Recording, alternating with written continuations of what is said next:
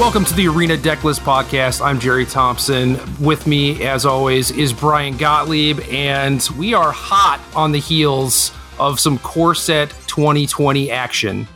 Yep, just popped onto Arena yesterday, spent all sort day. Of. Yeah, for some people, I got in right away. I had literal no troubles whatsoever. I woke up, clicked on Arena, and it loaded right up. But I understand my experience was not the common one yesterday. Yeah, it must be nice, man. Anyway, continue, man. Keep talking about Arena and M20. Let's go. I'm sorry I interrupted you. That's okay. I thought you were excited to tell me more about your horrible experience in the queues. But no, my experience was great. I spent most of the day, most of the night actually playing and learning things very quickly, seeing exactly where I went wrong, where I was right, and finding a lot of power in this set. And it's funny because you go back just a couple weeks and everyone was kind of snoozing on this set, not really too excited about it, not thinking it was going to do a whole lot. And the more I play, the more I realize there's some home runs in here. And honestly, there could be like a straight up shift in this format because there's these weirdo powerful engines that are really, really exciting. And a lot of decks going very large with their mana, cheating on mana in some places, and just doing so much more than I thought this set was capable of. Yeah, same. I initially thought that the set was pretty medium, and then I was like, whoa, this might be like War of the Spark territory. And I've kind of come down on that a little bit. I do feel like you said there are a lot of engines and build-arounds, which for me is very cool for Standard. But because of that, and it's not like there's a lot of individual power level necessarily all over the place. It is mostly just about these engines, how good they are, and how those decks are going to be built going forward. That's been my experience as well. Some of the more, I guess, fair things, I would say, have kind of been underwhelming. I mean, there's cards that I recognize as good and meaningful, but in the face of the bigger stuff, I'm just not getting as excited about them. I'm finding a lot of free mana all over the place, Jerry. And when you find free mana, things often go they go in a very powerful direction, a very unfair direction where just playing like a 2-drop creature no longer is all that exciting to me. I'm looking to draw cards and just kind of go off at this point. If it's free, it's for me. Is that your catchphrase? That's always the rule. Absolutely. Every time when it comes to Magic the Gathering, if it's free, it's me. Yeah, I'm basically right there with you. One thing I will note, though, while there are a lot of engines and build-around stuff, the thing that kind of weirds me out is how much a lot of the existing shells gained from a lot of these engine cards. So while I think things are going to change, I think a lot of it is going to stay the same as well. And Simic strikes me as the big gainer from this set, mostly on the back of Risen Reef. Yeah. So for the third set in a row, I have somehow undervalued a Simic card. It was previously Hydroid Krasis. Then it was Tamiyo, and immediately, like the 2 days after the set came out, I'm like, boy, these cards are stupid and certainly should have been in my top 10. And this time it's Risen Reef, and I'm saying the exact same things. It's so innocuous on its face. It's like the first trigger makes the card fine. And then if you ever get a second trigger, it's just absolutely bonkers. And then when you get multiple triggers, it's basically unbeatable. So Risen Reef was in my top 10. I believe I had it at number 8. And the reason I had it so low was I thought it was just an Elementals card. But the thing with Risen Reef is you don't need that many more Elementals. If you have like a Cavalier in your deck or Wild Growth Walker or just anything, really, it basically means that they must kill Risen Reef on sight. Otherwise, you threaten to snowball the game. And that means that Risen Reef can show up in a lot of different places. And granted, all of those decks are base Simic decks. But at the same time, there are a lot of different Simic shells in Standard. And Risen Reef is basically going to be a part of all of them. Yeah, I'm finding a lot of success with those smaller packages. Why don't we go ahead and read Risen Reef, just because these cards are still new, and I want to make sure everyone knows exactly what we're talking about. It's the 1/1 elemental for 1 colorless, 1 green, 1 blue, and when it enters the battlefield, or any other elemental enters the battlefield, you get to look at the top card of your library, land goes onto the battlefield, anything else goes into your hand. You mentioned this, the small packages, the Wild Growth Walker stuff. It's good enough. You just don't have to go that hard. And then let's not even talk about what goes on when you're in the pure elementals deck. Right. Well, it's also worth noting that if it's a land, you may put it onto the battlefield tapped. I've had situations come up where I actually just need to make my land drop for the turn and get the mana from it. So I'll just draw that card. Good point. Yeah, and if you don't put a land onto the battlefield, you put that card in your hand, you don't reveal it. It's not like Courser or Coiling Oracle or anything like that. Like, they don't know what spell you drew. Right, and that comes up a lot, especially out of Simic colors where you have access to counter magic, access to a little bit trickier cards. Risen Reef definitely appreciating the fact that it's keeping some of the information hidden. What has been your main home run with Risen Reef? Where are you playing this chiefly, or is it just everywhere for you right now?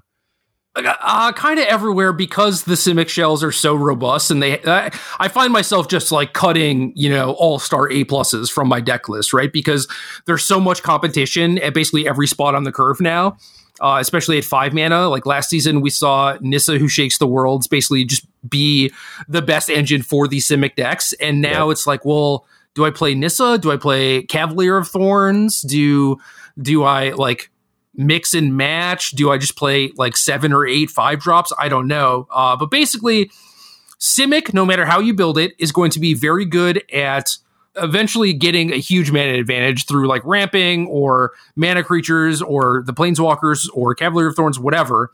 Then you just have to find something busted to do with it. And Hydroid Krasis is another one of those cards that I've kind of found myself cutting and, trying to make room for all of these other cool cards to play with, which then in turn makes my Tamiyo's worse because I don't have a lot of 4-ofs. But regardless, I think it is just about finding the most busted thing to do and the thing that will kind of allow you to go over the top in most mirror matches. And right now, specifically, I think it's Flood of Tears, but it could be Nexus of Fate. There's a lot of different options, like I said, but I'm going to read Flood of Tears because this one was not on our radar at all. Nope, and we messed up. Free mana. Okay, so this is 4 UU sorcery. Return all non-land permanents to their owner's hands. If you return 4 or more non-token permanents you control this way, you may put a permanent card from your hand onto the battlefield. So either you reset the board and, bounce some of your things with ETB triggers, your Risen Reefs, whatever, and then you deploy a Cavalier of Thorns or something along those lines. Or you're playing a bunch of cantrippy setups like Utopia Sprawl, I think is the name of the card, Guild Globe, again, Risen Reef, and then you put Omniscience onto the battlefield. You have things like Tamiyo that can be cast for free off Omniscience. You can get the Flooded Tears back, basically lock your opponent out of the game, and then with each loop of this, you can draw a card off a Guild Globe or whatever, eventually find Jace, Wielder of Mysteries, and win the game. Yeah, and Yeoman 5 was the first one I saw really working on the kind of Omniscience Flood of Tears setup, and it caught my eye. But I want to play good Magic cards, and that deck has a lot of very bad ones, and it kind of requires you drawing all your pieces in proper order and putting everything together. And the entire time you're just staying off the battlefield for the most part, like your opponent's just attacking at will, and they can just kill you before you get all this set up online. So what I've moved to now, and this has been by far my most promising post M20 deck, is a Flood of Tears deck with a very, very large Cavalier package. 6 Cavaliers, in fact, 4 Cavalier of Thorns, which, by the way, I mean, maybe it's too early to celebrate because the card actually has to make some inroads in tournaments before I get proven right on this one. But this card is the truth. No, it doesn't. No, you're just ready? Okay. Yeah. Yeah, I think we can call it pretty safely. It took me exactly 1 game of playing with the card to be like, yep, I was right about this. And I don't want to toot my own horn too much because, look, I got a bunch of stuff wrong in this set. So even a blind squirrel finds a nut once in a while. But in this case, Cavalier of Thorns has just absolutely proven to be the truth. And so the setup I'm using is just Leyline of Abundance, which is another free mana engine that we're going to have to get into. But Leyline of Abundance, a bunch of mana dorks, you ramp into Cavaliers very quickly. At some point, you play Flood of Tears, replay your Cavalier for free, which is pretty much unbeatable in a lot of spots. And then that generates more mana and more mana and more mana. And eventually, you just have the 10 mana every turn to go ahead and Tamiyo Flood of Tears over and over and over, still accumulating an advantage this entire time, eventually playing even more spells while you're doing this loop. and the game gets out of control very quickly. And you mentioned maybe Nexus of Fate, something you could be doing instead of this Flood of Tears setup. And you and I were talking a bit about this yesterday. I tried the Nexus of Fate payoffs for these same type of decks. I think Flood of Tears is just better. I think it does more. I think it manages more problems. I'm kind of dumbstruck at just how good this card is and how much of a focal point I could see it being. But again, this is all like in this magical world where you can just play 6 mana sorceries with no cost whatsoever that Teferi is supposed to inform. But at some point that has to break down, right? Like the format can't just be this. Well, there's not a lot of mono red presence. The Vampires decks aren't very tuned. I see a lot of people playing like more mid-range styles of decks. And yeah, basically no one is playing Esper mid-range right now or Esper Control because it hasn't gotten a lot of new cards. So we'll see actual metagame shifts in the coming days for sure. But right now, people are just trying out the new cards. So I want to read some of these cards. I want to talk about Cavalier of Thorns as someone who did not have it on their top 10 and talk about my experience with it. So Cavalier of Thorns is 2 GGG, 5/6 creature, Elemental Knight, reach. When this enters the battlefield, reveal the top 5 cards of your library, put a land card from among them onto the battlefield and the rest in their graveyard. When this dies, you may exile it. If you do, put another target card from your graveyard on top of your library. So 5/6 reach is enormous. It's an elemental, so it works with Risen Reef. It is in the Risen Reef colors.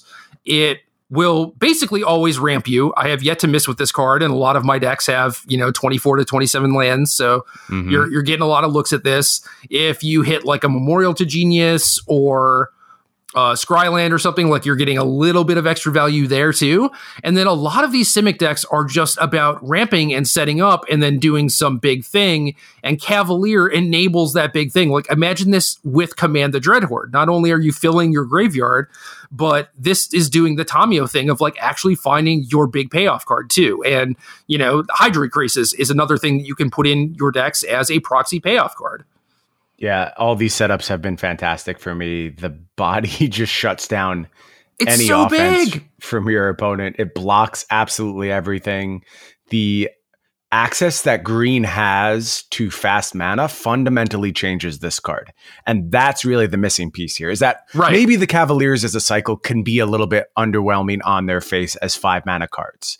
And I buy that for all the other Cavaliers. But with all the mana that green is getting access to, plus Risen Reef, where you're getting additional payoffs from this card, it has been an absolute slam dunk for me. And I'm pretty sure it's just like, I can't stop building decks with it because every deck I build around it just feels so much more powerful than everything else I'm doing.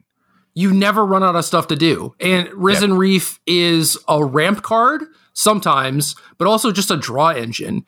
And Cavalier of Thorns is like attacker, blocker, plus ramp card, plus extra value from like putting things in your graveyard or like getting special lands. And then it just, if they do kill it, you get your big card. So all of these cards are doing like double, triple duty in a lot of cases. And like you said, the mana acceleration that exists currently is just kind of busted to the point where we can talk about Leyline of Abundance now and how I like Yeoman 5's deck, but I don't like the fact that, like you said, you're just dirtling around playing a bunch of cantrips, not really defending yourself, whereas you can build a more proactive version of this deck with mana creatures, with Leyline of Abundance, and actually have a proactive game plan. So Leyline is 2 GG enchantment. If this is in your opening hand, you may begin the game with it on the battlefield.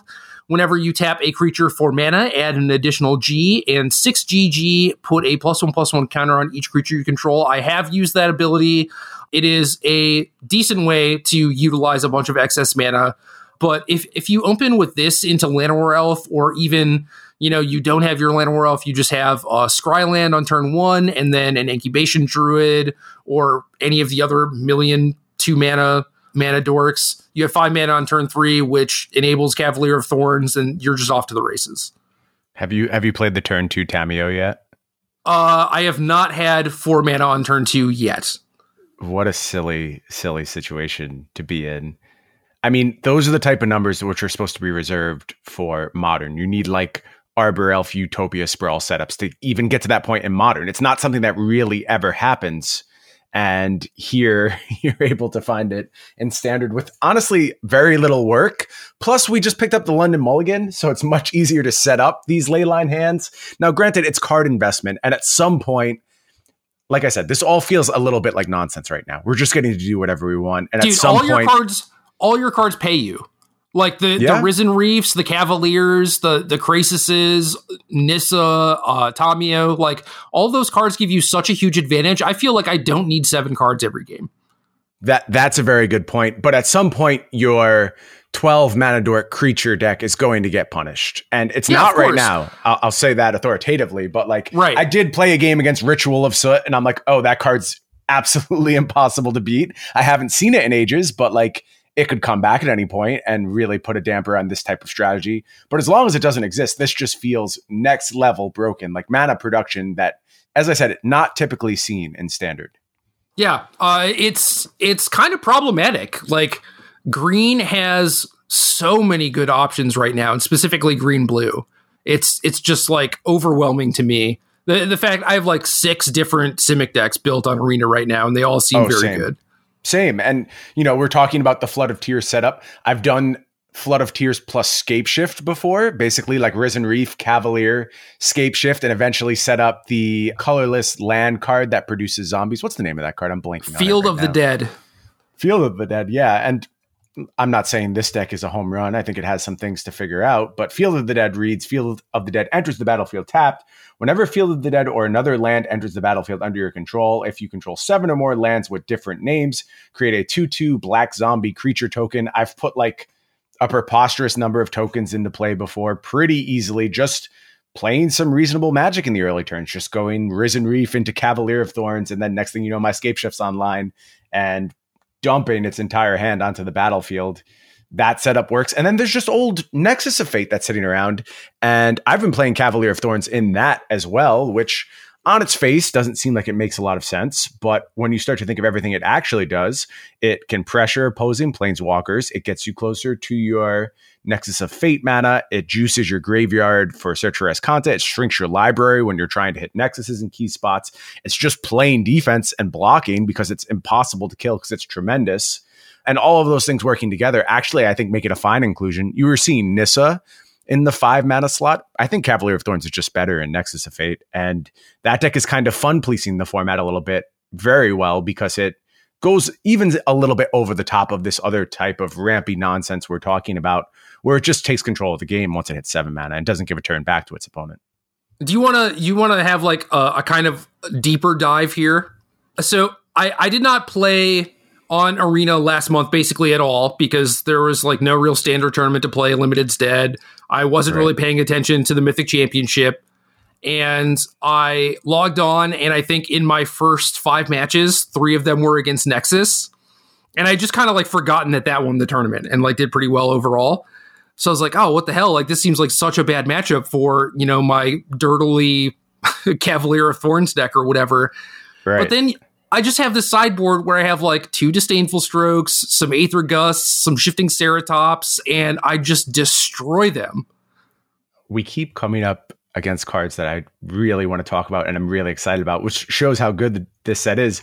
But you mentioned Aether Gust, which I think is a pretty meaningful card out of this. It's busted. Hate spell cycle. Yeah, it really gives you an incredible amount of versatility because not only is it defending you against aggressive decks, such as the Gruul decks, such as Mono Red, it's so good against the Nexus decks, managing their Wilderness Reclamation. Kind of surprising how many places this is hitting. But you're right, sideboard options are very, very good right now. And again, when we're talking about color-hating cards, that references Shifting Ceratops, which certainly is going to merit some discussion on its own. Yes. It's just bizarre to me where they're like, you know, these old school Nexus decks, I don't think get it done. And it's kind of similar to Yeoman 5's Flood of Tears setup, right? Where it's just like you're playing this defensive role, and I don't think you can really afford to do that. So your addition of Cavalier of Thorns to Nexus, or even, you know, playing some Mana Dorks, maybe not like the Leyline of Abundance package and all that stuff, but just like a few, and going a little bit more proactive makes a ton of sense to me. And then that would allow you to shift into like a sideboard plan that is kind of fish based. Right. And I do have Ceratops in my sideboard for exactly that purpose, as well as a bunch of counter spells. So I can just beat down and take the game that way. But I think that among the engine cards that Simic picked up, these sideboard cards certainly bear mention as well. Shifting Ceratops, Cerulean Drake, Aether Gust, and Veil of Summer, which I was really high on at first. I'm just not seeing a lot of Veil of Summer. And I don't know if that's just people are low on it or it's not the right time for it right now. You mentioned not a ton of Esper around. They have it, I assure you. Yeah, you've seen it? Yeah, basically any time I've tried to play a Thought Erasure deck, I get failed in all of the post-board games. It's awful. Okay, so they're just coming after you specifically. Yeah, they're coming after me. I built some Sultai Scapeshift deck that was just an abomination. It was awful. But getting your Thought Erasure Veil of Summer does not feel good.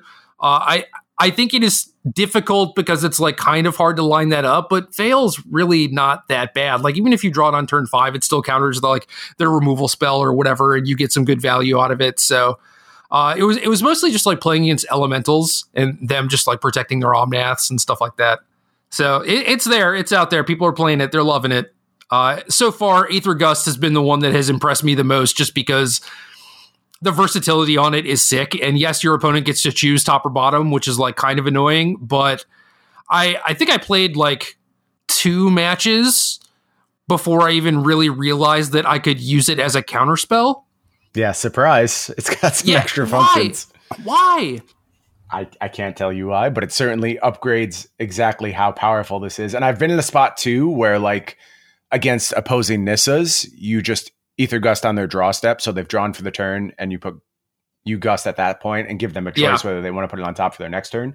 And that's been very meaningful. So I'm finding a lot of uses for Aether Gust. Very impressed with that card. If you're not familiar with it, 1 colorless, 1 blue. Choose target spell or permanent that's red or green. Its owner puts it on top or bottom of their library. Choice goes to controller, but like you said, let them choose whatever they want. You've done the important work once you've cast it. Yeah, I mean, when they put it on top, it's fine. They're skipping a draw step. I am completely happy with that. And when they put it on bottom, it's just like, all right, I just Dark Banished your thing for 2 mana. And I've had the situations come up like as soon as I realized it, where it's like they cast a Nissa and then you Aether Gust it. It's just like, good God. It's disgusting. Yeah, very, very powerful hate card. I mean, is this the time where we want to touch on these other ones as well? Do you want to talk a little bit more about Ceratops and its role in the format? Yeah, sure. So Shifting Ceratops, 2GG, 5/4 dinosaur, can't be countered, pro blue, can pay G to give Ceratops your choice of reach, trample, or haste until end of turn. This thing's a beater, can't be countered. A lot of decks post board, and I guess this was like coming from the Nexus side of things, where it's like they'll try and have Disdainful Stroke for your big play or negate or whatever, and you just play this thing, and you have this huge clock on them. 4 toughness is pretty nice for kind of beating through Nissa lands and stuff. It's very good at killing planeswalkers. I have yet to play against a Teferi, but I imagine that is just busted there. And if you have some Mana Dorks, Risen Reef, maybe Cavalier of Thorns, you add this to the mix and some counter spells, like you have a nice package for like being able to ramp, deploy a threat, disrupt your opponent a little bit. And for things like creature-based Flood of Tears, I was just siding out like my Floods and my Omnis against decks like Nexus and just beating them to death like this, and it was hella fun. Yeah, and it works, and you're playing this ahead of curve, so it's a real clock. 4 mana 5/4s are still good enough this day and age. And I think just the existence of this card, despite how many ads Mono Blue really got, this is always going to be a problem. And we mentioned Aether Gust. That's a way to deal with it for a turn if it's on the stack. It actually does not counter the spell. It just puts it on the top or bottom. So that buys you a little bit of time. But beyond that, what are your options here? Like, are you going back to Transmogrifying Wand or something like that? Or are you just losing to Ceratops in every spot? And I think if the answer is you're just losing to Ceratops, given the state of things right now, that's kind of an unacceptable outcome. Yeah, I played a decent amount with Mono Blue because I was interested in trying to figure out the correct build, because now you have Fairy Miscreant and Spectral Sailor as additional 1-drops. Right. You have the Wind Words or whatever, divination that becomes a 2-mana draw 2 if you have a creature with flying. You have a lot of good sideboard options now too, with the Color Hosers and the 3-drop Yanling. Yeah, it just seemed very good to me. But yeah, you can basically never beat a Ceratops, assuming that they're doing something else. You know, like obviously if all they're doing is like turn 4 Ceratops, like you're probably going to beat them. Mm-hmm. But Yeah, Aether Gusts has just been incredible. And I initially thought it might be Cerulean Drake, the 2-drop 1/1 flying pro red creature that helps that deck the most, but no, it's Aether Gust. Cerulean Drake, interesting as well, though. I mean, specifically in the Nexus setups where they struggled for so long with that mono red matchup. And now, since I want Ceratops anyway, against mono red in the Nexus build, I've just been sideboarding Cerulean Drake, shifting Ceratops. So 8 cards in. I already have Cavalier of Thorns, and I'm just like this big beefy deck that they can never attack through. And eventually I'll just take all the turns. And I find the time now against mono red where you never did in the past. So I think that's another big upgrade for Nexus and a point in its favor. Certainly any of these blue-green decks can kind of take on the same setup. But for Nexus, the fact that it's kind of a compact package that you want in different spots makes it really appealing to me. You're getting a lot of coverage out of Ceratops, and your deck is just taking on this whole nother aspect that it never had before, where it can close games so quickly behind its beef. It's really a turning point for not only Nexus, but all these blue-green decks. Yeah, and it's so much better than something like Biogenic Ooze. Oh yeah, absolutely. Like, no one was ever happy playing Biogenic Ooze, but it was like the most impactful card that you could have for 5 mana. And now it's just like, yeah, move over. We're not trying to do that. We're just going to beat you to death with Ceratops. Or like Ripjaw Raptor. Like this blows away Ripjaw Raptor in every possible way. Yeah. I mean, the only difference there is 4 toughness versus 5 against red, but it's still serviceable. It's still very good. Right. And like red has to be bringing in their lava coils against you, which like, okay, go ahead. I mean, it's still blank on 8 of my creatures, right?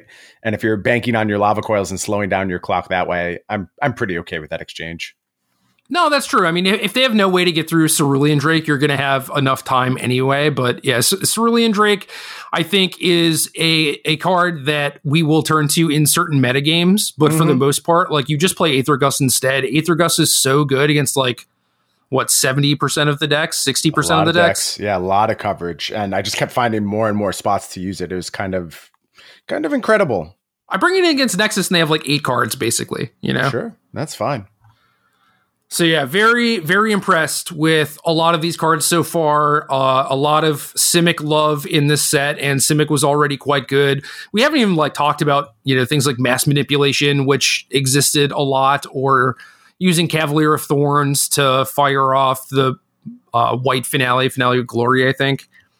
So sure, all of this sounds great to me. Honestly, all of it. It's incredible how much these strategies have solidified under the weight of Cavalier of Thorns and just having this beautiful bridge between multiple game plans.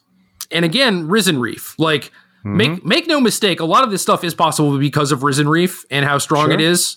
And I think that going forward, we're probably just going to be a Risen Reef podcast, maybe just a Simic podcast in general. Well, at least we'll stop missing these cards when it comes time to do our top 10s. And if we're only focused on Simic, we'll probably get them all. It was on my top 10. I thought it was busted. I just thought that you needed more engine cards. And I know. You did better than I did this time. But we did miss the last 2. Like, that's indisputable. Neither one of us hit on Tamiyo or Hydroid Krasis, which in retrospect is very silly. I mean, Krasis, it still seems mopey to me, where it's like, obviously, like, none of the rates are great, but just like having this card that is good at any point in the game, like having this big payoff card that scales for as much mana as you have, is obviously super important. That one I just don't think was like an acceptable miss, especially because it's like a mythic, has a bunch of text. Like, it's just one of those things where it's like, I'm pretty sure this card is supposed to be good, and sometimes that doesn't work out. Yeah, Tamiyo is like this weird card where it's just like, oh, where does it go? And like these Simic decks didn't exist before Tamiyo, really. And now it's like so easy to see, like, oh yeah, like you just, name Hydroid Krasis, right? Like, I think if anyone would have told me that, I would have been like, oh yeah. Nexus of Fate. I mean, that's the real one where it's like, oh, okay. Yeah, that was on you, man. Yeah, I guess so. That's your wheelhouse. Opinions on that card, and this isn't to drag anyone. I mean, like I said, card evaluation is hard. We get things wrong all the time. But I saw people straight up calling the card unplayable, and very knowledgeable people who you would expect very good card evaluations from just thought it was one of the worst planeswalkers ever made, were words I saw bandied about Tamiyo. And it doesn't protect itself. Well, It has a lot of loyalty, and at the very least, you can just regrow it and regrow something and then have it die, you know? Yep. Yeah, loyalty is a form of protection. That's what we're very quickly learning about these planeswalkers. Right. Blue-green also has like a reasonable amount of just sacrificial fodder on the ground that you can block with, so... Of course. Anyway, as far as other Risen Reef type of things people are trying to do, a lot of elementals decks out there. I saw Emma Handy was the first person to really play like a very aggressive Temur shell, and I've tried it. I've seen some different lists since then, but I don't know.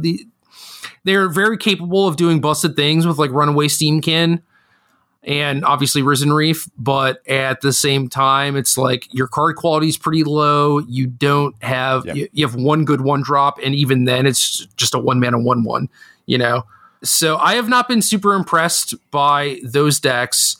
The mid-range ones are things that I'm more in the market for. Like you get to play the Wild Growth Walker package, so you have another elemental that way. You're not going super hard on them. But you play Risen Reef and then Omnath. Omnath can pick off planeswalkers and does kind of like a Hydroid Krasis-y thing where it just pays you the longer the game goes. And then obviously you get to play some Cavaliers, some planeswalkers, whatever. So you don't have a combo finish like Command the Dreadhorde or whatever, but I have been reasonably happy with mid-range elementals not playing like Creeping Trailblazer. I think is the one card that's just like horribly overplayed at this point when it just doesn't really do anything except be a grizzly bear. I'm right there with you. Have been completely underwhelmed by the aggressive elementals decks. I mean, not only am I fairly convinced they're not good, like they have some fundamental flaws in their curve and their mana base, how much damage they do to themselves. They're also just like a worse version of the two other existing aggressive decks, mono red, mono white. I don't see a whole lot of reason to go in that direction. If your argument is the grind, then like, okay, but you're just not doing anything well. Like you have no upside to your deck. And the 1 4-mana elemental that's in all these lists, name is escaping me right now. It puts 2 1/1 elemental tokens onto the battlefield and gives all your elemental haste. Yeah. Scampering Scorcher. That card is just trashed here. And that being in constructed decks is extremely problematic. That card is exactly fine as an enabler. I will agree that it's not a slam dunk 4-of or whatever. It is not a good card in a vacuum. I get why the aggro decks are playing some copies of it, but yeah, it's not a card I'm happy to put in my deck. So I played against mono red, and the matchup there was so laughable. I did too. Chain in Whirler, their favor. Chain Whirler's a joke. Yeah. It just destroys you. Completely unbeatable. But that's not to say there's nothing there for elementals. You mentioned the more mid-range shells. I like it. It's interesting. I think that elementals needs to take a step back, understand its identity a little bit more, and go longer. And again, Cavalier of Thorns is probably going to be a part of that. If you hit 8 mana, you do have payoffs when it comes to Omnath, and you have to think about what other type of end games you can do. You have to really thread a needle though, right? Because the game gets too long and you start falling victim to all this Simic stuff we're talking about that'll just go way over the top of you. And you don't have the aggression of the red or white decks to kind of carry you through. So you need to really hit a spot where your defensive cards are good against those decks and you're still able to find the clock to pressure the decks that are trying to go over the top of you. And I haven't found that yet, but Omnath as a card has been impressive. And then obviously this is another spot where Risen Reef just shines, and those synergies, when they go off in this deck, they go off very, very hard. Yeah. And out of the aggressive deck, I've seen like turn 3 Chandra, turn 4 Risen Reef, and then 0 the Chandra to make 2 elementals, and you just kind of go off from there. And that, I think, is sort of the appeal to playing a lower to the ground elementals deck where you are kind of aggressive and you can grind. I agree that you can shift a red deck or a white deck into that. You don't have, you know, as much combo-y potential with like Risen Reef and Omnath and stuff. You're just playing an experimental frenzy basically and hoping it sticks. And then there are things like vampires that have Icon of Ancestry, Champion of Dusk, New Sorin Planeswalkers busted. Like it lets them do the aggro but grindy thing a whole lot better than elementals does. So yeah, we still need to figure out elementals, I think. Yeah, it needs its identity. And maybe it's time now for the vampires portion of the show, since you did mention those cards. You ready to talk about that kind of hot aggro deck, the number one deck for a lot of people coming out of the M20 release? Well, one thing I do want to mention real quick is that I had one of my opponents spark double their Omnath. Okay. That seems pretty good. Yeah, so that's a thing that you can be doing. And Spark Double as like a second copy of your Risen Reef is expensive, but probably worth it. It is another 5 mana card. I'm not saying it's great. I'm just saying like, oh, hey, that's a thing I did not think about. And cloning these elementals is potentially very powerful. I could see that. Yeah, their abilities get much better as they scale. Anyway, vampires. Wow, people are playing a lot of bad cards in their vampires decks, and I don't understand why. So I think this hits perfectly on what I was just talking about, the worst deck problem.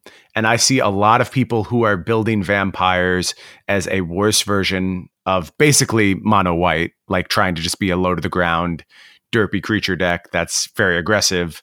And those versions look very bad to me. Sorin has truly impressed, kind of an incredible card, as we thought it might be. It does everything this deck wants. Minusing to put your Champion of Dusk onto the battlefield feels so good. But the hyper-aggressive builds for vampires, not impressing me whatsoever.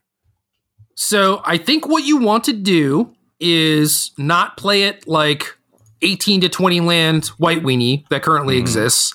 I think you want to build it more like Amonkhet Zombies, where you do have these 1-drops, you do have these 2-drops, you have like an aggressive curve and some ways to interact with your opponent, but your biggest way that you win games is going to be like outvaluing people in the mid game, or at least creating like unwinnable board states. And to that end, I see like people kind of doing the thing that you're doing where they just play 21 drops, which I don't think is viable.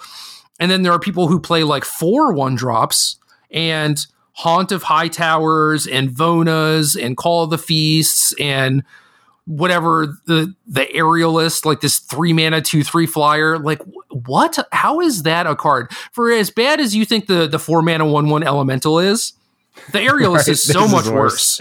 I agree. It's so much worse. It is. So yeah, I'll have an article on Star City with a bunch of deck lists. You'll be able to see like actual versions of the things that we're talking about on this podcast. Vampires, among them, is the one where I just look at people's deck lists and I'm like, what the hell are you doing? And then, I watch it play out and it's like they have Haunt of Hightowers in their hand, or like their Aerialist thing is slow and derpy, doesn't do anything. And they're just like, oh, I guess Vampires is bad. Right. I think they kind of have missed the point there. There's something to this Sorin engine. I just want to find a way to maximize it a little bit more. And I feel like some of the pieces we're using are not doing that. It may take some time to figure this out. I don't know if it's more just cards capable of being rebought, or bodies that split into more bodies, a la like Alonda the Dusk Rose, or Oathsworn Vampires coming back from the graveyard. Something to give it more grind, more presence, and to really take advantage of Sorin a little bit more. Because like Sorin has always been an incredible card, but I just find myself in spots where my deck lacks the tools to maximize it. And I think that's going to be the key of the Vampires archetype, is just finding a way to get the most out of Sorin at all points in time. Step 1, 4 champions. Like I think it starts there. It is called Champion, right? The 5 mana Champion draw of cards Dusk. equal to the Champion of Dusk. 4 champions is non-negotiable. It's the best card. It's the best card. I'm right there with you. I think you have to start there, and then you can figure out what you're doing from that point. But draw cards, be grindy, get card advantage. That's how you're going to win with your Vampires deck. Yes, but in the meantime, you have to be pressuring them, right? So my list right now has 12 1-drops, and I like them all a decent amount. Sky Marcher Aspirant, Knight of the Ebon Legion, and Legion's Landing. The thing that you're talking about, where you end up with like Sorin and your battlefield is like Sky Marcher Aspirant, Adanto Vanguard, or like Adanto Vanguard, Legion Lieutenant, I definitely feel that. Like you don't have enough sacrificial fodder in a lot of situations. There are things like Legion's Landing, Icon of Ancestry, Champion of Dusk, and Maverin Fane, which I think is fine. It has not been like super impressive or whatever, but it does a good job of giving you an extra body every turn to be able to use with Sorin. But I have thought about playing like more 4-drop Sorins, or like Call of the Feast in small numbers or whatever, because I definitely do feel that sometimes. I don't think I want to go to like Dusk Legion Zealot or the 1-dub 2-1 dies make a 1-1 or Oathsworn Vampire or anything like that, but it's possible. It is possible that you might need more grindy elements, but just having a beatdown deck with a bunch of anthems and like Sorin into Champion of the Dusk makes me very happy. The deck has been very good for me. And then there's like 6 flex slots where I need to find out what actually fits there the best. Yeah, right there with you. And if we get those slots figured out, then this archetype definitely has potential. A card I want to circle back around, Icon of Ancestry. Not overwhelmed at this point with Icon in my Vampires lists. It seemed like just slam dunk. I don't know if it's that I would rather be spending my mana elsewhere, or I don't care about body sizing. Maybe that's actually what's going on here, is getting bigger isn't really what this deck is looking for. But I'm not saying it's bad. I'm not saying I'm off the card. It just hasn't been as impactful as I thought it was going to be. Yeah, I mean, if you have other mana sinks going on, like if you're doing like Sorin Champion of Dusk stuff, obviously you're just never going to be activating Icon. And then if you have Legion's Landing, it's like kind of a toss-up. Yep. Which one that you would actually rather be doing. But I started with 3 copies. I went down to 2. I don't know if like lower curve plus Icon, like, you know, maybe I'm looking at my list right now. I have like a Vona right now. That kind of sucks. I have a Sorin Vengeful Bloodlord, which kind of does like a Call of the Feast thing, like giving you some more sacrificial bodies, but like also kind of sucks. I could see playing like Dusk Legion Zealots in those slots. So then you have a little bit more velocity, get to make your land drops a little bit more consistently. And then maybe the Icon is a little bit better in between the two of those. You can like grind a little bit more with Sorin, but I don't know. I agree that sizing is maybe not huge, but it does matter. I mean, like you do try and grow your Knight of the Ebon Legions and stuff like that. And you do want your Adano Vanguards to be unblockable, and you already have Legion Lieutenant, so it kind of makes sense to like stack anthems. But yeah, I agree with you. Like the deck is not going super wide. Right. And that's another card you mentioned, Legion Lieutenant. It's just been incredibly mopey. And I feel like a card that has more text would be more relevant in that slot. Just body sizing is not what the deck is really looking for, because you have Sorin to lean on. It'll modify your body sizing. It makes blocks impossible. And if the game goes long enough, it'll just win on its own. Yeah. That combined with the card advantage engines that you have in place via Champion are really what I want to maximize. So maybe Lieutenant is actually on the chopping block for me as well. I don't know. I think this archetype has been really interesting to explore.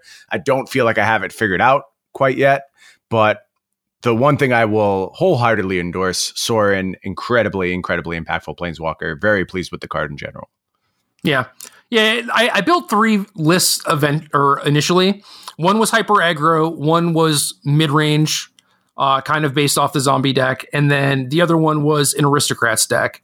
And it is entirely possible that being more aristocratsy, not necessarily playing Cruel Celebrant, but like not playing Legion Lieutenant, not worrying about actually antheming your creatures, but just playing some, you know, sack outlet type things and card advantage type things might be a better direction for the archetype. I just felt like you could do the Sorin Champion of Dusk thing and then still just get like brickwalled and not be able to do anything. Like you have a bunch of 1/1s, but yeah, maybe. And also let's keep in mind too, the needle that we talked about previously for elementals that you have to thread, where you can't just sit there and do this stuff forever, because there are these huge Simic decks that'll just blow you out of the water and go over top of you. Right. You still have to have a clock. You have to have a meaningful clock, or things will get out of hand very quickly. So it's a delicate balance you have to strike.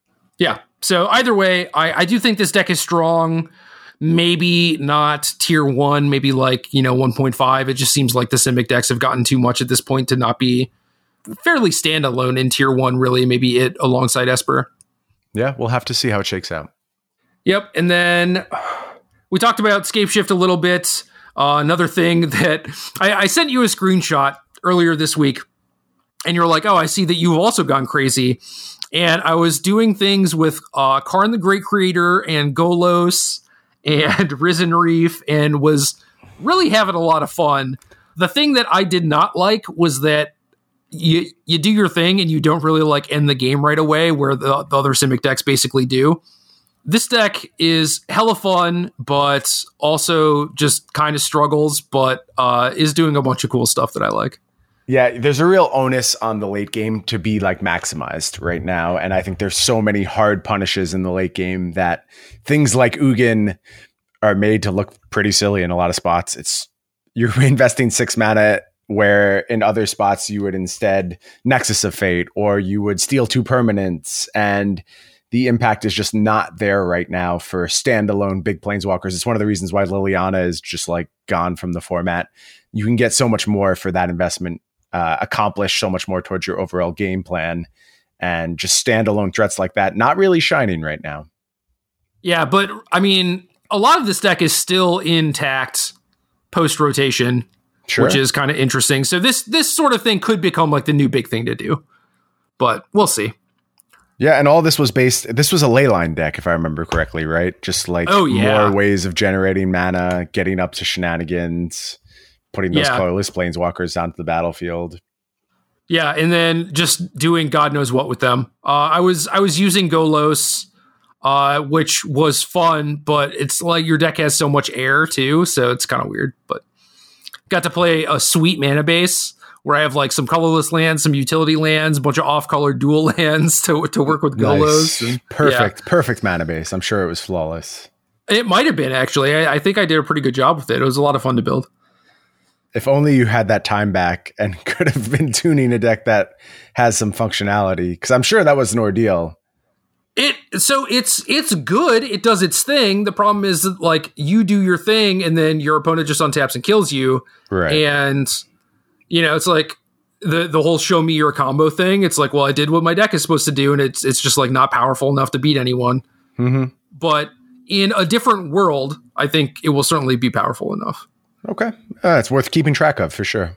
Yeah. Now, like the time was well spent because I, got to figure out what like Karn sideboards are supposed to look like and what a Golos mana base is supposed to look like. And it gave me another way to build around Risen Reef and Leyline of Abundance, which influenced the way I built some of my other Simic decks. And now I know that I get to cross this off the list. So overall, I think it is very valuable. It also taught me a lesson about like what actually matters in these Simic mirrors. And that is like finding the best end game, like the thing that actually just locks it up and goes over the top of your opponent. Right. Good point. Can you imagine casting Mass Manipulation and then your opponent just like plays Flood of Tears? Like even if they don't put a thing onto the battlefield, right? It's just like, oh, okay, like you spent all this mana and just accomplished nothing. Oh, I can imagine it because I've been opponent in that situation several times now where like I know my opponent is setting up to steal 4 of my things and I'm like, great, sounds good, go for it. I'll just kill you on the next turn and play Flood of Tears. So I have experienced it, and yeah, it feels very, very good to beat the Flood of Tears side there. So right now we're kind of on the side of Flood is probably the best thing that you should be doing in Simic. That's how I fall. Yep. Yeah, I basically feel the same way. I think Nexus is very close, and maybe Nexus does a better job playing on Flood if your deck is set up properly. But Flood being kind of the new tool and figuring out exactly what it's capable of, that's going to get my interest for the time being. I want to see how far I can push it. Yeah, and I don't think you have to go super hard on Omni. I know that you were playing one copy. I kind of recommended a second, just because a lot of this is informed by my experience in Simic Mirrors, where I think you just kind of want it because then the game just sort of ends. Mm-hmm. Whereas if you try and do this like 10 mana, like, oh, I'm going to like Crush of Tentacles, lock you out type of thing, I think they will find a way to beat you, especially if they're playing Nexus. Obviously, all that changes post-board, but regardless, I think Flood against everyone else, like against Elementals, even against like Mono Red, Mono White, it just seems like basically the best thing you can be doing. Even like all the decks that have Planeswalkers, it's so good. I played a wild game against Mono White where they had like the ideal Mono White start, like 4 1-drops into Loxodon. And I have to eke and claw my way back in with Cavalier of Thorns and then bouncing and replaying Cavalier of Thorns over and over and over. I must have cast an incredible amount of Cavalier of Thorns. And actually, I've had some people suggest to me who have been working with my deck that a one of Nexus of Fate makes a lot of sense, just so you don't deck yourself and you could just eventually take all the turns at some point. And I don't really hate that. It sounds fairly reasonable to me because you can certainly move through your entire deck with these tiers setups. Yeah, the thing with that, though, is if you have Omniscience, you can just flood back the Omni and replay the Omni every time, right? And if you have like a Tamio in that loop, I think that kind of does the same thing. Maybe there are some like potential decking considerations where maybe you can't actually get through for lethal if they continually like deploy 5 creatures every time or whatever. Yeah, just but play I feel blockers like constantly. Maybe I feel like you should be able to find a way. I don't know. Sure. Anyway, if I'm decking myself in standard, I just count that as a victory anyway. Sure, you win the moral game in that spot. Right. You could also just play the 1 Jace too. I think that'd be fine. Yep, I've considered it. Not there yet, but if people start adjusting, I should say, then maybe that's the move we'll make. Yeah. Last up, we have a couple graveyard-centric things to talk about. Tell me about your experience playing Tashar. So I wrote an article last week talking about multiple builds of Tashar, and the card that really sold me was the new artifact. I forget its name literally every time I cast it. Salvager of Ruins. And Salvager of Ruin is 3 colorless, 2/1, sacrifice Salvager of Ruin, choose target permanent card in your graveyard that was put there from the battlefield this turn, return it to your hand. So I proposed a black-white build of Tashar that kind of leveraged Blood for Bones and was doing Stitcher Supplier stuff. And deck was just bad, like straight up bad. It had a lot of error in it, really couldn't get anything done.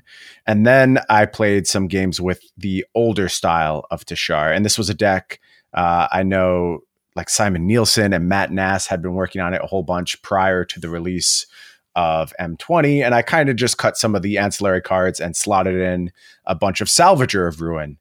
And man, was the deck just completely juiced. Like I had messed with it before and it was fine. It was honestly like a good solid tier 2 deck. With Salvager of Ruin, though, you get some level of protection for the other creatures in your deck.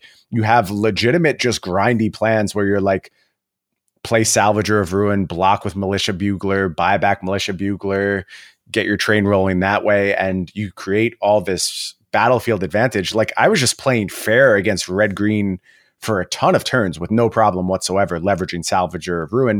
And it's also just protecting Tashar in key spots. And then the loops are so much easier to find. I had turn 4 kills, which is an extreme rarity in old Tashar builds. I think it was theoretically possible, but it really didn't happen all that often. You need a lot of stuff to go right. And now as this package gets really small, where you just need Diligent Excavator, Tashar, Salvager of Ruin, Chamber Sentry, and those cards can be in a bunch of different zones, it's become really easy to set up. There's some execution barriers. I've definitely was having a hard time when people made me do the combo. I had a hard time completing it in time, actually milling my opponent out. And then there's the Nexus of Fate issue where you can't mill out an opponent playing Nexus of Fate. Sometimes that matters depending on how much mana they have. Sometimes it doesn't. You can just play a Jace in that spot. So if you're comboing off, you can always juice your graveyard and then do the Vona loop and make infinite mana and play a Jace and draw a card and just win the game on the spot. But I don't currently have a Jace in my main deck just because I think it's pretty bad in all spots except where you're winning the game. It doesn't seem like you could execute on Arena anyway. Yeah, it's tough. I mean, I roped out with my opponent and had 4 cards in library left and they got their turn back because I wasn't able to finish on time. And thankfully they weren't able to do anything. And then I got the turn back and killed them.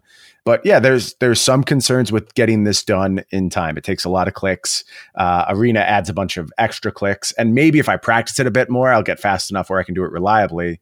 But if I had a paper tournament coming up, I would give Tashar a very, very hard look. It's got the combination of speed, resiliency, and a B plan that I really like in my combo decks. It feels a lot like old school Birthing Pod decks, if you played those at all. It's got the same type of grindy elements, the same type of B plan beat down, and just this combo kill out of nowhere that really recalled those decks for me.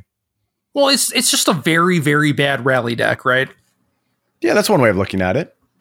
It's rally, except instead of like Jace Vryn's Prodigy, you just have a bunch of unplayable creatures basically that kind of do things. Yeah, and they all mush together to form this weirdo engine that you can leverage eventually, and then you win the game. Which is not to say that the deck is terrible or anything. Like this deck will almost certainly make top 8s at some point. Whenever I think of this deck, I think about Simon and how much work he's put into it and everything. And it would not be surprising to see him play this at a GP at some point and do well. Yeah, I think this deck is quite good as it stands right now. Discount the black-white builds. They're just not there. Too much air. You need all of your cards to replace themselves if you're going to do a combo like this. And things like Stitcher's Supplier, just they don't do enough. They leave you empty-handed way too soon. So you really do have to use the Esper focus versions, do things like Flip and Vona and cards that do generate card advantage. But once you do, very, very powerful option. You mean Rona instead of Vona? You're right, Rona. Why would they have cards named Vona and Rona so close to each other in existence? I don't know. They're both black. To confuse me. Yeah, I know. I could never keep those straight in a million years. One thing that I will note, I agree with you on the Orzhov build being a bunch of air for the reasons you noted, and the fact that you were playing a bunch of like Corpse Knights and stuff like that. But I was actually pretty impressed with the builds that just played like 3 Command the Dreadhordes, because you get enough Cruel Celebrants and Corpse Knights and like Chamber Sentries, and like that just combo kills them. Yeah, so maybe that's good enough. I think it is fine to just spew off all of your cards and then command the Dreadhorde for a bunch and kill someone. I think like that is the plan that you should be doing with white-black. Okay, yeah, I had Blood for Bones, which just didn't carry enough weight. I think that card's pretty impressive, honestly. But in this deck, it wasn't what I was looking for. Maybe you're right. Maybe it is just a Command the Dreadhorde deck. Then you have to ask the question, is it better than other existing Command the Dreadhorde decks? And I certainly don't know the answer to that, but it's an interesting question. Well, it's different in that like Sultai Dreadhorde or even Esper, I think do a very good job of setting up kills in the late game, or like virtual kills where you end up with like 2 or 3 planeswalkers, some battlefield presence, maybe you gain some of your life back or whatever. This deck has a much lower mana curve, so it's a lot easier to stay alive against things like Mono Red or Gruul or whatever. And then when you cast Command the Dreadhorde, I think 80% of the time, maybe higher, you actually just win the game on the spot. Mm-hmm. So I think that's kind of the difference. Your card quality is certainly much worse, but you're better against the faster decks most of the time. And then obviously if you're like playing against Esper and they have Kaya's Wrath and Thought Erasure and counterspells and stuff, it just seems like a nightmare. So I would not necessarily recommend it, but if you absolutely want to play like Orzhov Tashar, I would recommend playing like 3 or 4 Blood for Bones and then 2 or 3 Command the Dreadhordes.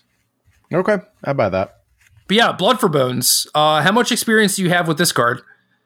Most of it is in the Tashar deck. I've seen the Golgari decks floating around based around Molder Hulk. Again, Yeoman 5 working a lot on that archetype. I saw his list. They look nice. They look interesting. They look to be on a power level kind of lower than some of the other stuff going on with. If you're a deck with 0 disruption and you don't go as big over the top of stuff as the Simic decks do, and you don't really have a clock, what are you doing exactly? Like, who are you preying on at that point? And I don't have a super clear answer for that, but the card Blood for Bones in those shells looks really promising. I will say that.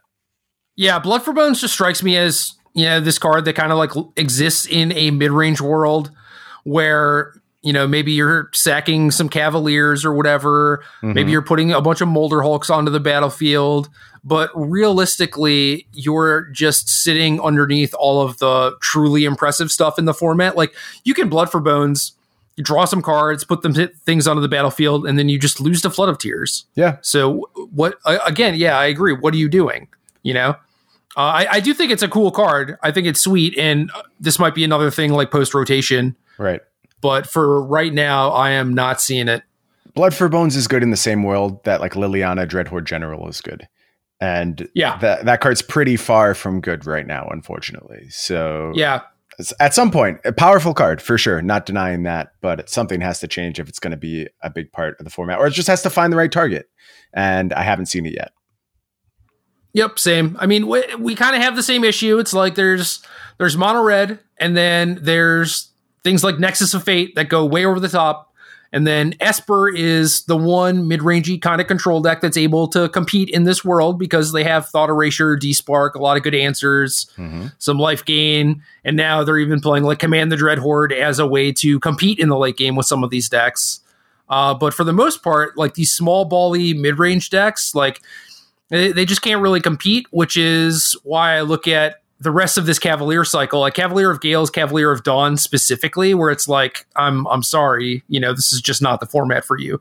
Cavalier of Flame, I think, has potential because you actually have setups where the card just can kill them outright, but it's not easy. I only want to object because I have been playing Cavalier of Gales, but it's essentially Cavalier of Thorns 5 through 7. And if you gave me the option to just play Cavalier of Thorns 5 through 7, I wouldn't be playing Cavalier of Gales. I just want more of that like big comes into play effect to play after Flood of Tears. But yeah, you're right. On the whole, as those cards just read on their face, doesn't feel like the right format. Isn't Nissa just better than Cavalier of Gales for what you're trying to do? I would have to think about that. I've appreciated Cavalier of Gales as a way to kind of refresh my engine, and Risen Reef setups are real good off Cavalier of Gales as you try and get bigger and bigger. And yeah, I believe you can go Cavalier of Gales into Cavalier of Thorns and clear out your additional Leyline of Abundances in the late game. So I found uses for it.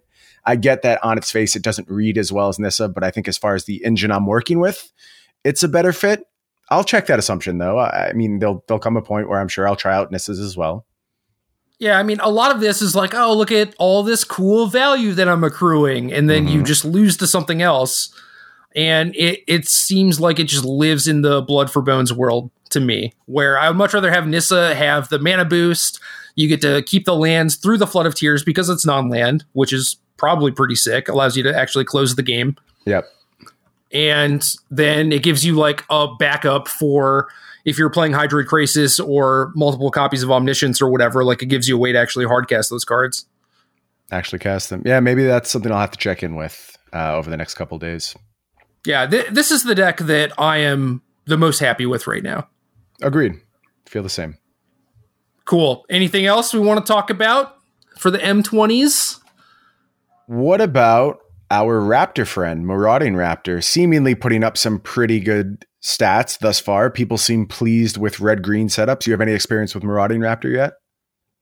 I watched a few people stream on Twitch when I could not get into Arena, and I was not super impressed. I do think that if you play Marauding Raptor and then curve out, you're doing some potentially powerful beatdowny things, but nothing that really seems better than normal Gruul to me. Okay. I played with it a bit. I'm not a Gruul fan. Something about those decks just doesn't speak to me, and I reached the point in the late game where I am uncomfortable playing off the top of my deck. Not to say I will never do it, but like I need these decks to be an order of magnitude better than other options for me to be playing them. It didn't feel like Marauding Raptor brought these decks to that point. The explosive draws were nice, but sometimes they don't come. And you just sit there with this kind of inane battlefield and hoping that whatever you pull off the top is suitably powerful. And it often is. Don't get me wrong. I don't know. I think there's probably a Galta focus build of these decks that I would be more inclined to play. But the lists I've seen thus far, which are just kind of like 2 Ceratops, usually 4 Ripjaw Raptors, and then the top end of the curve is actually charging Monstrosaur, not 100% sold on those. Yeah, me either. I mean, you are on a solid beatdown plan, which I do like.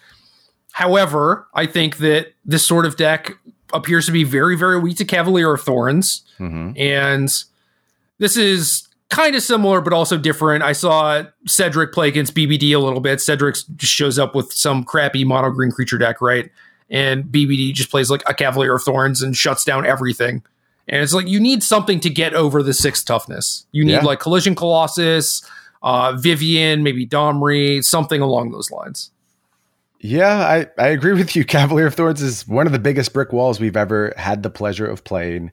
Shuts down all these big dinosaurs pretty effectively. It is nice. Good call on that one. Like I said, blind squirrels, nuts, etc., etc. Anything else you've played over the last few days that you really got to get in as we wrap up our kind of quick review here of M20? I like doing this. I like calling out the assumptions we made. I like talking about what we got wrong, what we got right immediately in the aftermath of finally playing with these cards, because there's just like this sense of clarity that comes down upon you. And it comes pretty quickly, honestly. I don't have to play a million games before I start understanding these cards much better, but I have to play some. Otherwise, you'll always miss some context, some neat little trick, just some way the cards line up against the format. And over the past day, I really feel like I've picked up a ton of knowledge about this set. And it all makes the set seem very, very impactful. Yeah, I mean, we did the podcast, and thought about it, talked about the format, etc. And then I watched the streamer showcase event thing, whatever you call it.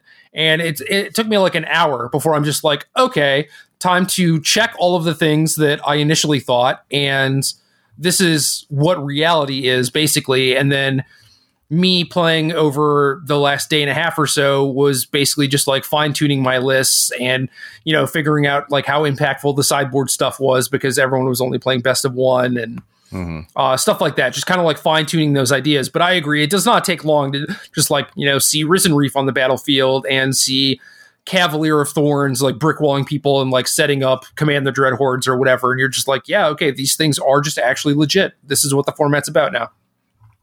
How about a shout out for Leafkin Druid, which is a card I don't even think I read when I was going through the spoiler. Probably just glossed over. I put that in a bunch of my decks. I thought it was fine. It's been dope. I've enjoyed it. Yeah, it gives you another thing for Risen Reef. You get a little bit of a bonus later on. For decks that are not trying to play like Cavalier of Thorns and Mass Manipulation, I think you can get away with Leafkin Druid over something like Paradise Druid. And then I think Incubation Druid is pretty far and away like a better 2-drop than Paradise Druid. Yeah. So that's basically been my shell for Leyline of Abundance decks, has been Leafkin Druid, Risen Reef, Incubation Druid, Llanowar Elves, and the Leyline. Yeah, I've had some spots where I would preference Paradise Druid because of mana requirements, but on the whole, I agree that you'd rather go in that direction where you can use Leafkin Druid and get a few extra triggers out of that Risen Reef. Yeah, absolutely. It's been good. All right, so what's on the docket for next week? I guess, do we have to figure out what is up with Mono Red and Esper? That's what's going to come. I mean, whether you want to figure it out or not, that's what's going to happen over the next week. The nonsense will die down. We'll get back to people reverting to the decks that previously worked. We'll understand what we have to do to have successful matchups there.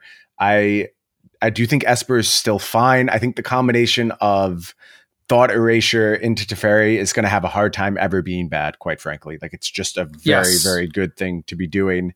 And I do think we've gotten a lot of counterplay options to it now. It's going to have to figure out how it's dealing with Ceratops. So we'll have to check in on how that deck has evolved. And also, it just seems like the tide was kind of already turning against them as far as Nexus went, because they weren't hard targeting the deck anymore. And we have to see if that continues to stick around, if Nexus continues to make its presence felt, talking about old decks returning.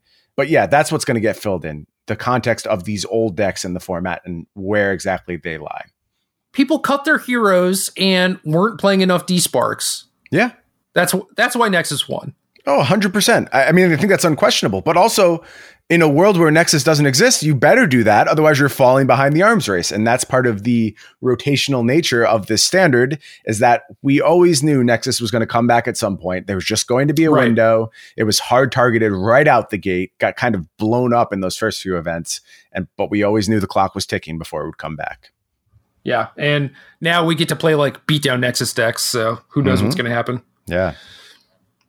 All right, that is it for this week.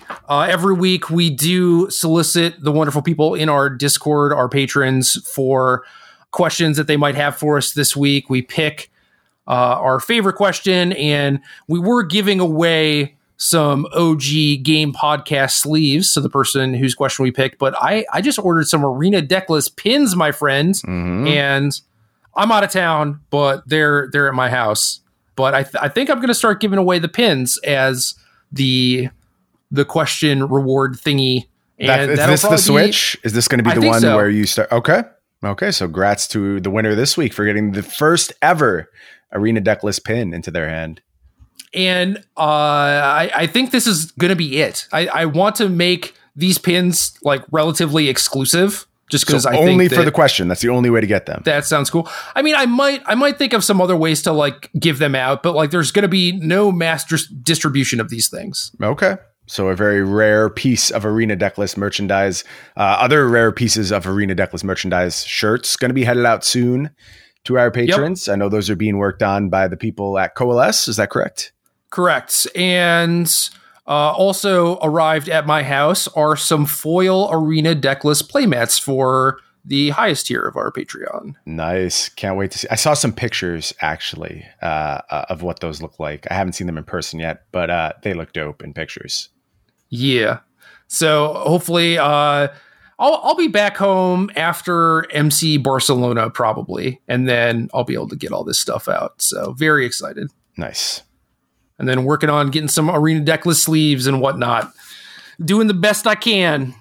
But a question this week comes from Breeze, and Breeze asks, do some of the early existing deck possibilities, like Tashar and Vampires, that are rotating, improve the chances that Historic is a format people will actually want to play?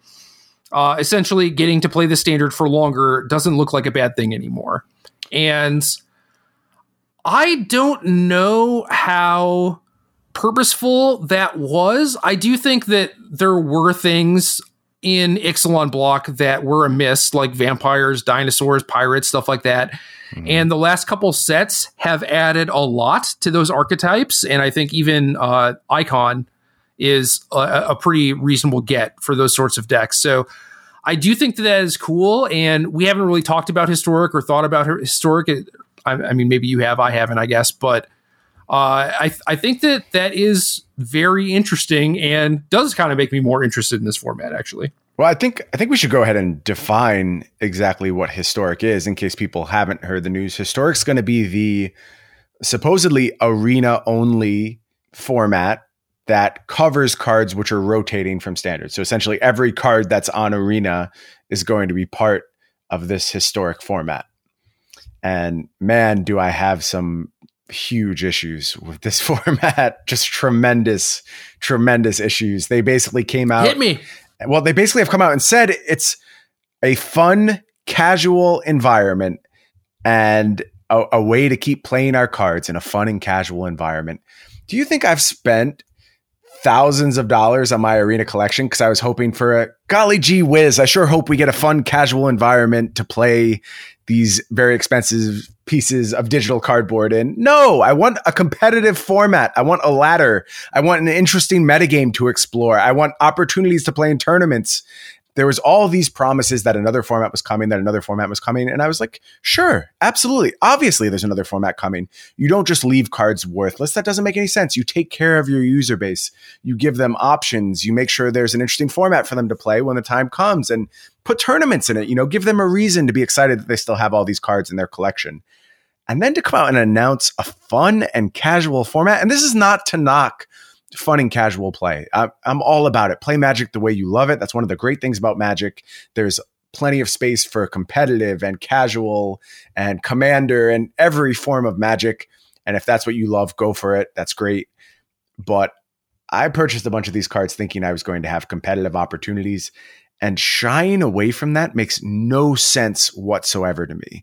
And okay, wait, I'm going to take that back. You know what? It makes perfect sense to me because I can give you a very good reason why you would do this. Do you want to guess what that reason is, Jerry? Do you have any guesses? No. Money, Jerry. I'm excited. It's money. It's always money. The answer is always money because you're concerned that if you give people a non-rotating format they can play to rank up and level up, then they don't go spend money on new Standard cards. Now, maybe that's me being pessimistic and a little nasty, and that's not actually what's going on here. But that's the clearest and most simple explanation I can come up with. And that's usually where you should look if you're trying to understand a corporate decision. Like, why would you not provide this service to your players? And that's what I come up with. And that makes me so sad because that's right. You will make more money that way. Definitely will sell more Standard cards, but you're doing so at the cost of player retention, player satisfaction, and you're taking a short-term gain as opposed to a long one. Instead of keeping your player base happy and engaged, you're just saying we're going to have them funnel more money into this product. And again, but quarterly earnings. I know. And you're always beholding to the shareholders, and I get that. And this, it's so hard to make these arguments and not sound like you're attacking someone in particular. That's really not my goal here. Like, I don't think anyone has purposely bad and greedy intentions. I think they have masters that they serve, and those are higher ups or eventually shareholders or Hasbro as a whole. And I get it. I know it's a tough position, and I don't want to sound like I'm attacking individual stakeholders, but just as a whole for this platform, I don't understand why you would go this way. It's so frustrating. I was excited to start exploring this format, to start understanding this format, to see just having a new way to play Magic. I appreciate that. I used to love Block Constructed. I still love Block Constructed. Just give me new decks to build, give me new things to explore, and I'm happy. And by calling this a fun and casual format and taking it outside of competitive play, you've taken away all my reason to explore it. And maybe it's short term. Maybe it's just because it's not very interesting right now, because it's just going to be standard plus, basically. There's not going to be a much of an ad. There'll be one new set added to the card pool after this rotation. I get that. Not the most compelling format. Maybe you just want to wait until it's more appealing. But that seems a little silly to me. And I'd rather just have the format, let us figure out what's interesting about it. And I don't know, you can make the argument that maybe there should have been Kaladesh and Amonkhet ads. I didn't really feel super strongly about that. But if that's what it took to give us an interesting format right off the bat that we could start playing immediately and have use for these rotating cards, then I would have been okay with it. You know, we would have figured out what cards were broken. There might have been bans eventually, but that would have been fine. It would have been a new, interesting thing. And instead, I get nothing. And I kind of feel like my rotating cards are a little worthless right now. Well, we always knew that might be the case, right? I honestly didn't believe it would. I had faith that it just didn't make sense to me. Why, when you have this out of making an interesting competitive format, would you not just take it and keep your players happy? Like, and again, I know the answer. I already told you the answer. It's money. Yeah. I mean, it does make a lot of sense where it's like, oh, hey, this vampire deck is cool, right? Standard rotation happened. I can't play it anymore. Well, I'll just, play on the historic ladder and, not buy packs of the set or not draft the set. And that makes a lot of sense to me. I could totally see that happening a lot. But at the same time, you got to understand that another master that like Wizards serves is the player base. And if there is enough demand for like a historic ladder or historic tournaments, like you got to think that those things will come eventually. Maybe not. I don't know. I mean, my answer is yes, but I also thought they would come now. So I don't know. I mean, I don't understand why later rather than now. And yeah, maybe that's all it takes. Maybe it just takes a little bit of wanting, but like this format's kind of DOA, right? Like nobody's going to be interested if you don't give them a reason to play. And then you can use that as justification to say, well, nobody plays it anyway, so we're not going to have a ladder for it. Yeah. Yeah. So you can set up this thing where it's like, oh, well, like we're giving you a format to play your old cards with in Arena. You can't be mad at us. And then people will say, well, no one plays the format. And it's just like, well, then, that's your fault, right? Like y'all should want to play the format. And it's like, well, if you don't support it, we're not going to play it. So right. Yeah, it's just this weirdo catch-22. Yep. But hey, you complain on Twitter, right? Like that's how we get things done. That has been my approach. I did put out a tweet complaining about it, and now I'm releasing this podcast complaining about it. And I don't like I hate complaining. I really do, especially because I'm loving this set. I love Magic. I always love Magic, and all this complaining just comes from a place of like wanting it to be the best thing possible. But I realize it doesn't sound that way. It just sounds like negative and whiny. But what can you do? This is how things change when you make your voice heard, when you say why you're displeased. And hopefully this won't be any different and people will react to dissatisfaction. But honestly, I haven't seen all that much discontent over it. It was like a thing for a minute, but I don't see any big voices speaking out in favor of having an immediate historic ladder. And it just doesn't seem like people are all that interested right now. And maybe it came at a time when we were more focused on other things. And there's the OP conundrum going on, and 2 new sets just came out, and we're kind of inundated with news and outrage. And basically nobody's got time for this outrage right now. But maybe at some point the community will rise up and we'll get a meaningful historic format to play. Well, it's also not quite time yet, right? Like we can complain now, but we don't know what the implementation is going to be. I'm sure once it drops and people are interacting with it, they will have their complaints, Yeah, it doesn't really make sense to me to not have the 2 sets on Arena that are coded already and find some way to like remaster them or re-release them or whatever, and just like try and make this format as different from standard as possible, at least off the bat. Right. At least if you are trying to actually get people to play it. Yeah. I think that's the big question right there. Are you actually trying to get people to play it? and we don't know. So I think I did a really bad job of answering Breeze's question. Yes. Sorry about that, Yeah. Breeze. I was just a little excited about this other thing going on. But I do like calling out these tribal synergies and hitting up Ixalan cards, not only for the historic format, which will eventually exist, but I really like it for standard as well. I like these cards getting a shot to shine. Specifically, vampires, I think, is a tribe that really needed a little juice, deserved. There's a lot of really cool vampire cards that I'm excited I now have the chance to play with and explore. So does that make historic a format people want to play? Depends if there's a ladder. And that'll always be the determining factor. Yeah, but either way, I think this is just capitalizing on a missed opportunity to actually have some of those Ixalan tribes do well and see play and stuff like that. So yep, it makes sense for it to show up immediately before it rotates, because Save Vampires is good, right? It's like then you have to spend a bunch of money acquiring old cards. So. Yeah. Gotcha. Hooked him in. That's game.